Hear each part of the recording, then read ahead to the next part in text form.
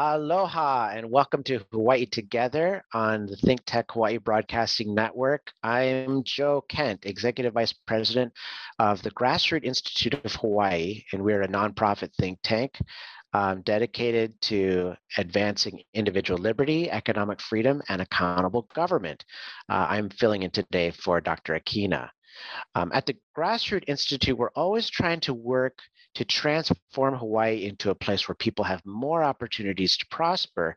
But one person says Hawaii can learn lessons from the UK about what to avoid in creating a better business climate. So here to discuss entrepreneurship and Hawaii's economy is economist Dr. Gerard Derricks, who's also the new director of the Center for Entrepreneurship and Education at Hawaii Pacific University. Aloha, Gerard. How are you doing? Just a little correction, the Center for Entrepreneurship and Economic Education at HPU. Oh, wonderful. Thank you. And so you're going to be educating about entrepreneurship and economic education here. Is that right? Well, that's right. Yeah. So, I mean, Hawaii is a small state with big economic problems, and we're all familiar with these. So, high cost of living, lower wages for comparable jobs compared to the mainland, and oh yes, we're very familiar with with the economic challenges here, and I'm so glad that you're here to talk more about them. So, could you tell us first, though, about your background? Sure. Yeah. So, actually, I was born and raised here in Hawaii, but like so many of us, I kind of wanted to see the world a bit. So after high school, I traveled a bit. I actually did my undergrad in Japan, which is not all that unusual for Hawaii students. And then from there, I went to London. I studied at the London School of Economics. I got a PhD there. And I liked living in the UK, and then got a job in Oxford. But always in the back of my mind, I wanted to come back and be back in Hawaii, contribute to the community here. And there's this new center opening up here at HPU, and I had a chance to come back, and I'm excited to be here. Well, we're so glad to have you back in Hawaii, and welcome back, I guess I should say. So now, what is your goal at your position at HPU? Right. So, well, part of it is a traditional academic role. So I'll be teaching, also doing research in economics. But a major thrust of this center is actually to help educate Hawaii's youth about economics. And of course, if you're actually teaching economics, well, that means you're going to be teaching free market economics. You can't have one without the other. And so that's part of this initiative.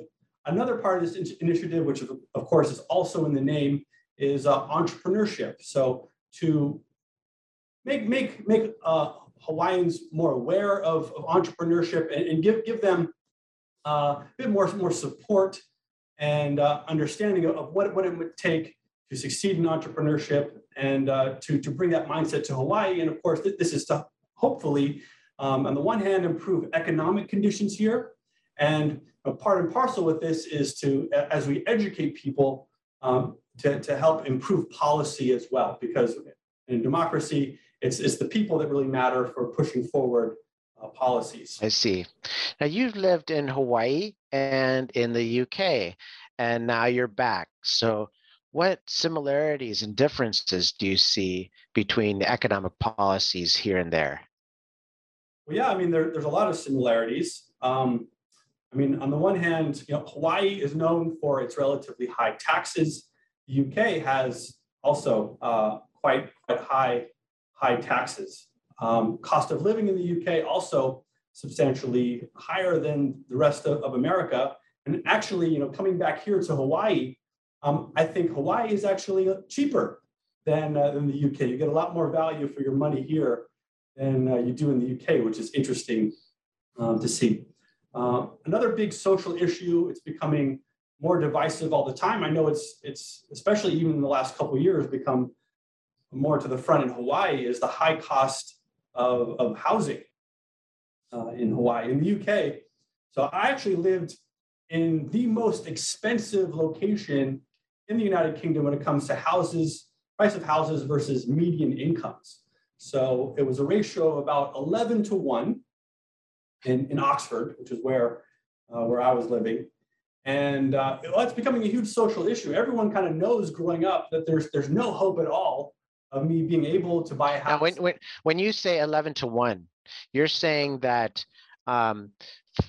if someone makes a certain amount during the year, it would take 11 times that for them to afford paying off a house, right? 11 times their salary. This is before taxes. That's right. So, if your salary was $1 a year, an average cost of the house would be $11, is essentially the equivalent there. Yeah. I see. And that's of course before taxes. So probably a third at least of your taxes are being taken off, of your salaries being taken off by taxes. So it's more like about a 16 to 1 type of ratio that we're looking at. And that's if you spent no money on food, no money on clothes, no money on vacations, you're not buying a car, and so on. So right. And in Hawaii, I believe that figure is around 6 to 8 for us. So if it's 11 in the UK, then that means this is one city in the UK. So I think UK, yes, that's right. The UK as a whole might be something similar, like 6 to 8. I have to look at the numbers. But yeah, Oxford was particularly high because basically Oxford is really a suburb of London. It's about an hour away by train. But the housing cost is high there. So now, what is the reason for that, though? Why is it? Is it just because people are greedy, or why is that? Well, it's exactly the same reason why housing is expensive in Hawaii. On the one hand, you have a growing population, and that's the case with the UK, especially in terms of immigration. And on the other, you have a extremely restrictive supply environment. In the UK, it's much worse. It's actually much worse than what we have here in Hawaii. Most people in the UK will live in these terraced houses. And basically, these are all kind of workhouses from back in the mid-19th century, where it's just one house that's just right next to the other. You can hear your neighbor vacuuming and having a row with their kids or whatnot. And the amount of space you have in your home is much smaller. Typically, people don't have garages or places to park very conveniently. You have a lot less space, actually, but still, prices were really comparable in Oxford to what they were here a couple years ago. I know now prices are much higher. So I'm not sure if it's exactly 1 to 1 like it used to be, but you pay a lot more there for less in the UK. It's the same root causes in the UK. It's just we've had probably more time for this to compound. And what are the root causes, by the way? Well, back in 1947, so after World War II, what happened is that the development rights for land were totally nationalized. So prior to that, you could essentially build with certain restrictions what you wanted to on a given plot of land. But the state said, no, those property rights, they're now ours. And now you have to request permission from us anytime you want to alter any structure whatsoever, if it's not like some garden shed, basically. Anything bigger than that, you need permission in order to change that. And basically, this is very difficult to get. It's similar to the historic restrictions in Hawaii, where if a building or area is marked as historic, then it's very difficult to change the building. So, and then we have all these buildings that are very old and they're nice to look at, but hard to update. So, is that the case in UK too? Yes, but it's much more extreme. It's as if every single house had this designation. It's historic designation, as it were. And there are historic designations where you can't even change like internal fixtures of the house and all kinds of things, and you're criminally liable if you change things. But yeah, I mean, I was living in a house that was built in the 1850s in the UK, and it's not because I wanted to. I would have preferred and more modern housing, but you're just not allowed to build it. That's interesting. In Hawaii, a lot of the housing, especially in downtown Honolulu, was built in the 60s and 70s.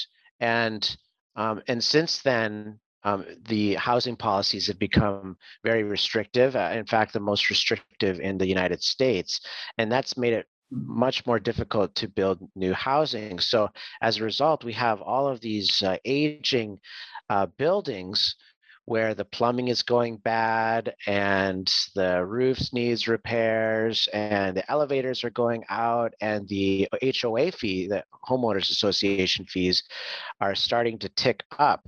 And that doesn't seem to be going in the other direction. So in the UK, is that a problem in the UK as well? Well, just if you think the problems are bad now, just wait 100 years and see what your houses look like then in that situation, the expense of upkeep in that case. I mean, you get all kinds of problems. I mean, very imaginative plumbing, shall we say, in some of these old houses, and wood that's just rotting apart from decades of use and exposure, brickwork, also similarly falling apart. It's a big problem. You just gotta. And basically, it's just slapdash repair it for the next person to come along. We don't have any of this new builds to any significant degree to deal with this. And we haven't had that for many decades now. Let's go to another topic. Taxation in Hawaii is among the worst in the nation in many areas.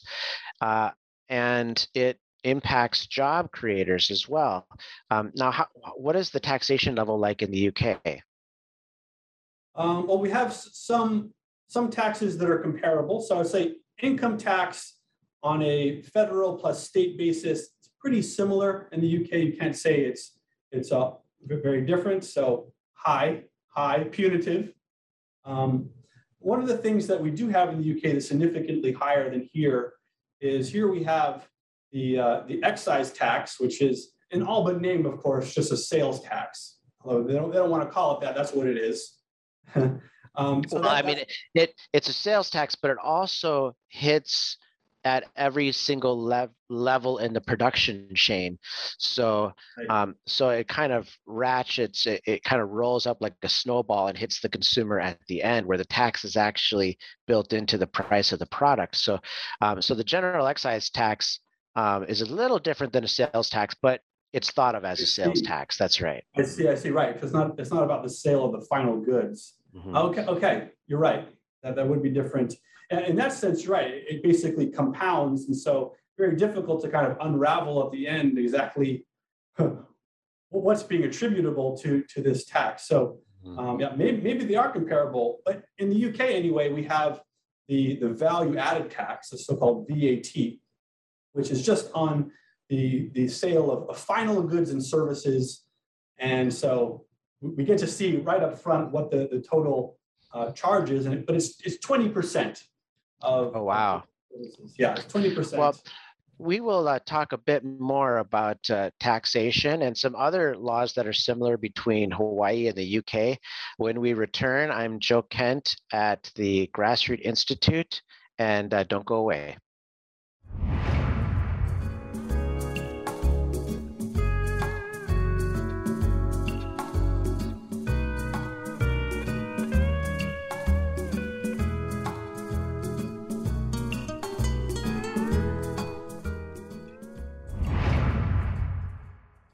Aloha, I'm Christine Linders, physical therapist and board certified orthopedic clinical specialist, and I am the host of Movement Matters, a show that is designed to bring you the best physical therapy tips and exercises so that you can have your best body and do all the things that you love. You can watch my show every other Tuesday at 11 a.m. on thinktechhawaii.com, where I show you instructional videos from the top of your head to the bottom of your toes to get your body feeling its best. Remember, life is better when you listen to your physical therapist. I'll see you on Tuesday.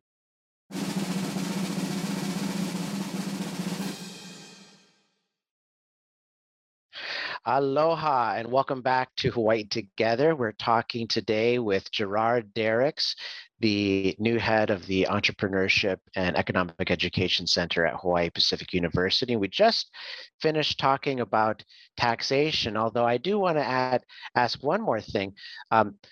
It's hard to compare the taxation levels between Hawaii and the UK because Hawaii's tax is kind of a hidden tax.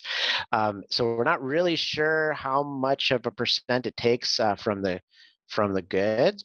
But you just said in the UK, it's a 20% tax, basically. And so what does that do to businesses and entrepreneurs? Yeah, I mean, a sales tax is very punitive from an entrepreneurial standpoint because it comes before you've actually made a profit, right? So you've got to factor this in already.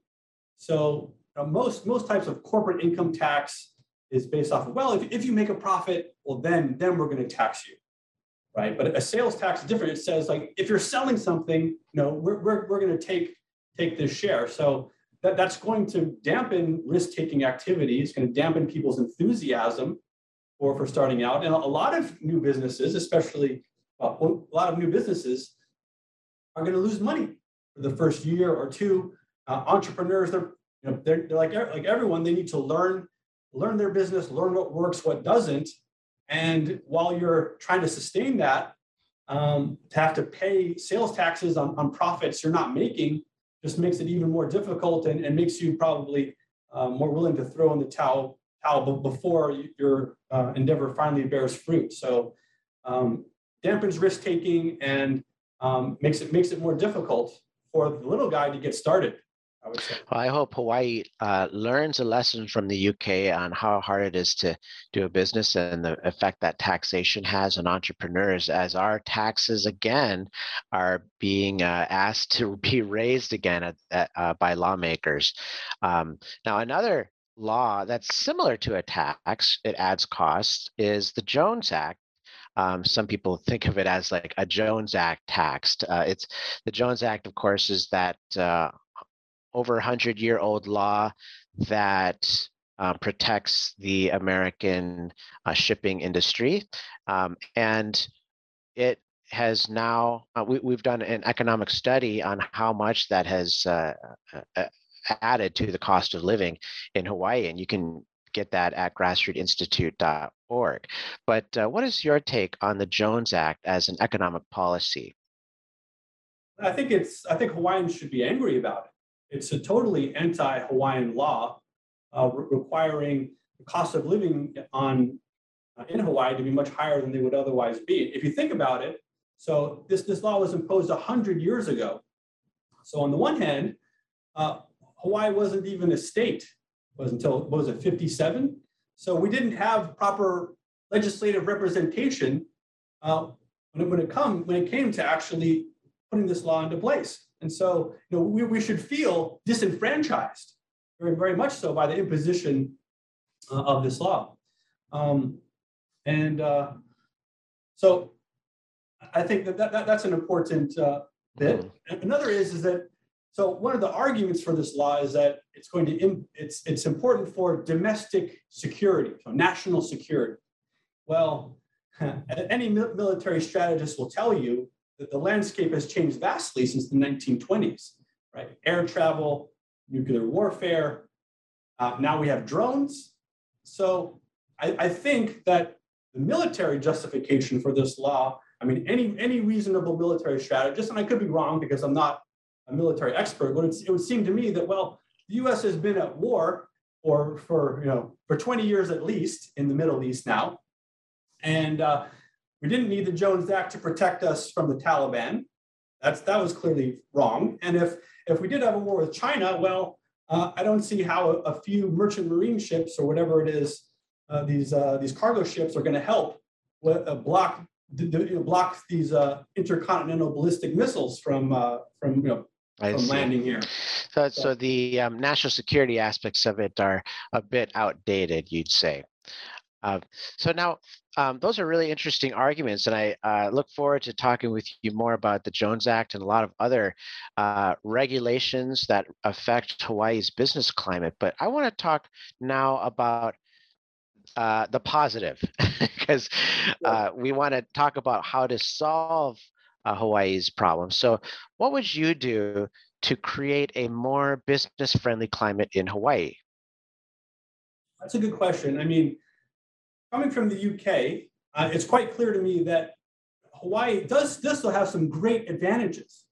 And one of those is our connection to the mainland, and that we are a unified economic market with that mainland, which means that actually the value that we get for our money is still much greater than probably almost anywhere in the world.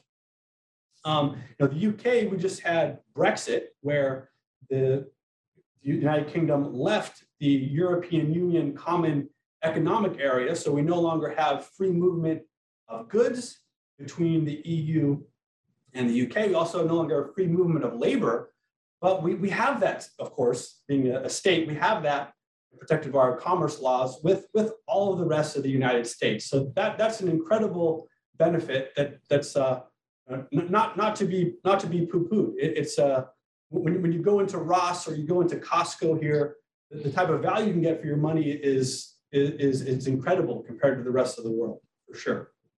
I see. So lean into our advantage in being part of the United States and all the benefits that comes with it.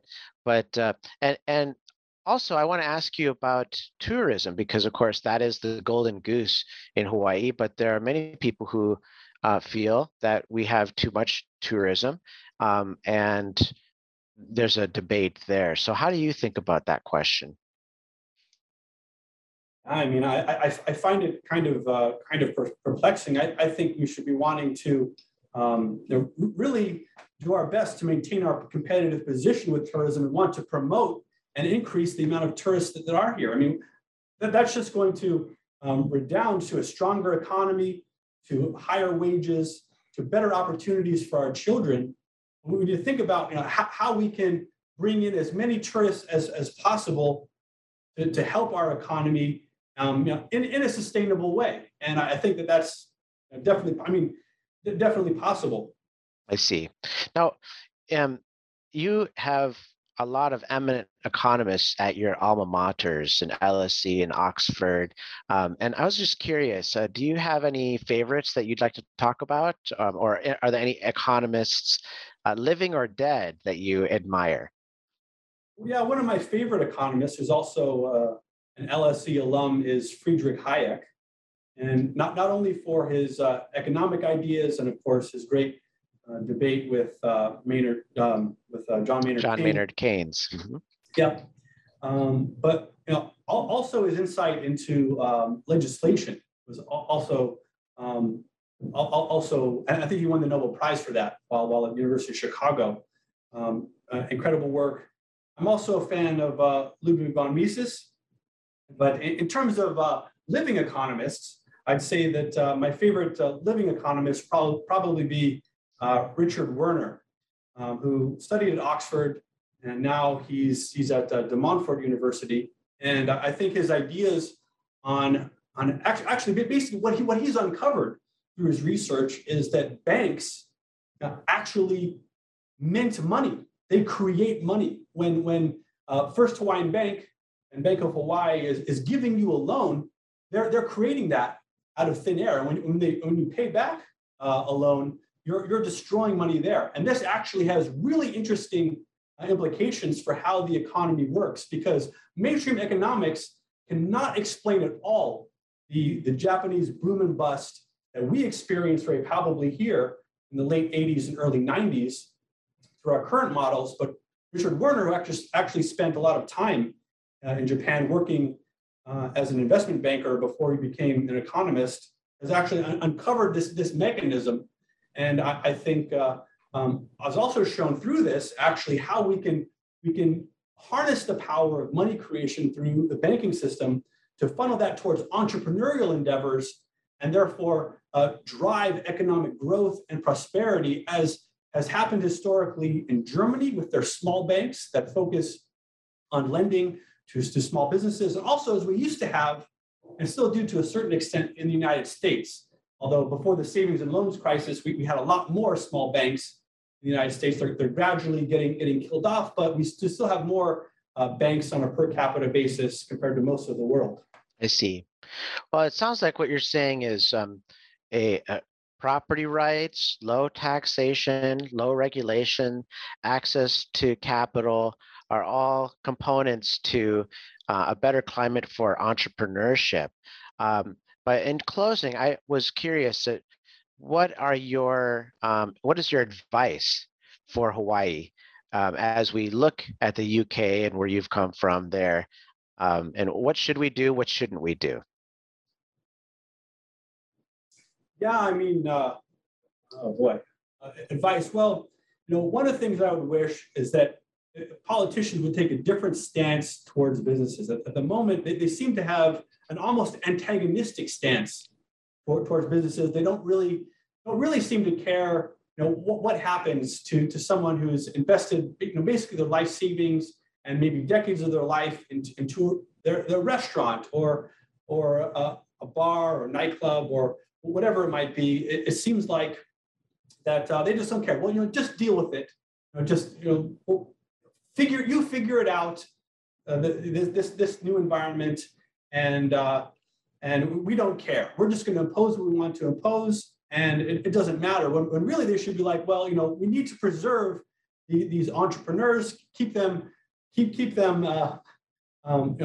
running along, and excited about operating in Hawaii and wanting to expand and wanting to grow. And we want their kids to look at what's happening there and their colleagues to look at that and say, yeah, I could be an entrepreneur too.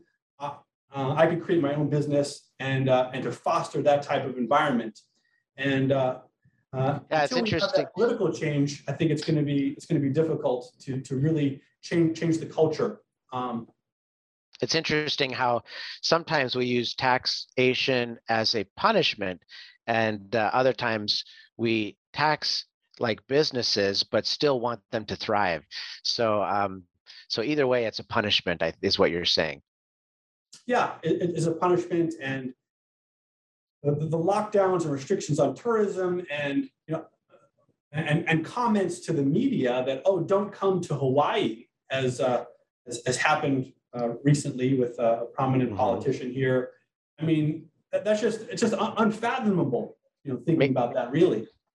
Well, thanks so much for giving us your perspective, Dr. Derricks, and I really appreciate you joining us here on Think Tech Hawaii. My name, again, is Joe Kent, and I work at the Grassroots Institute of Hawaii. Thanks so much for joining us, and aloha.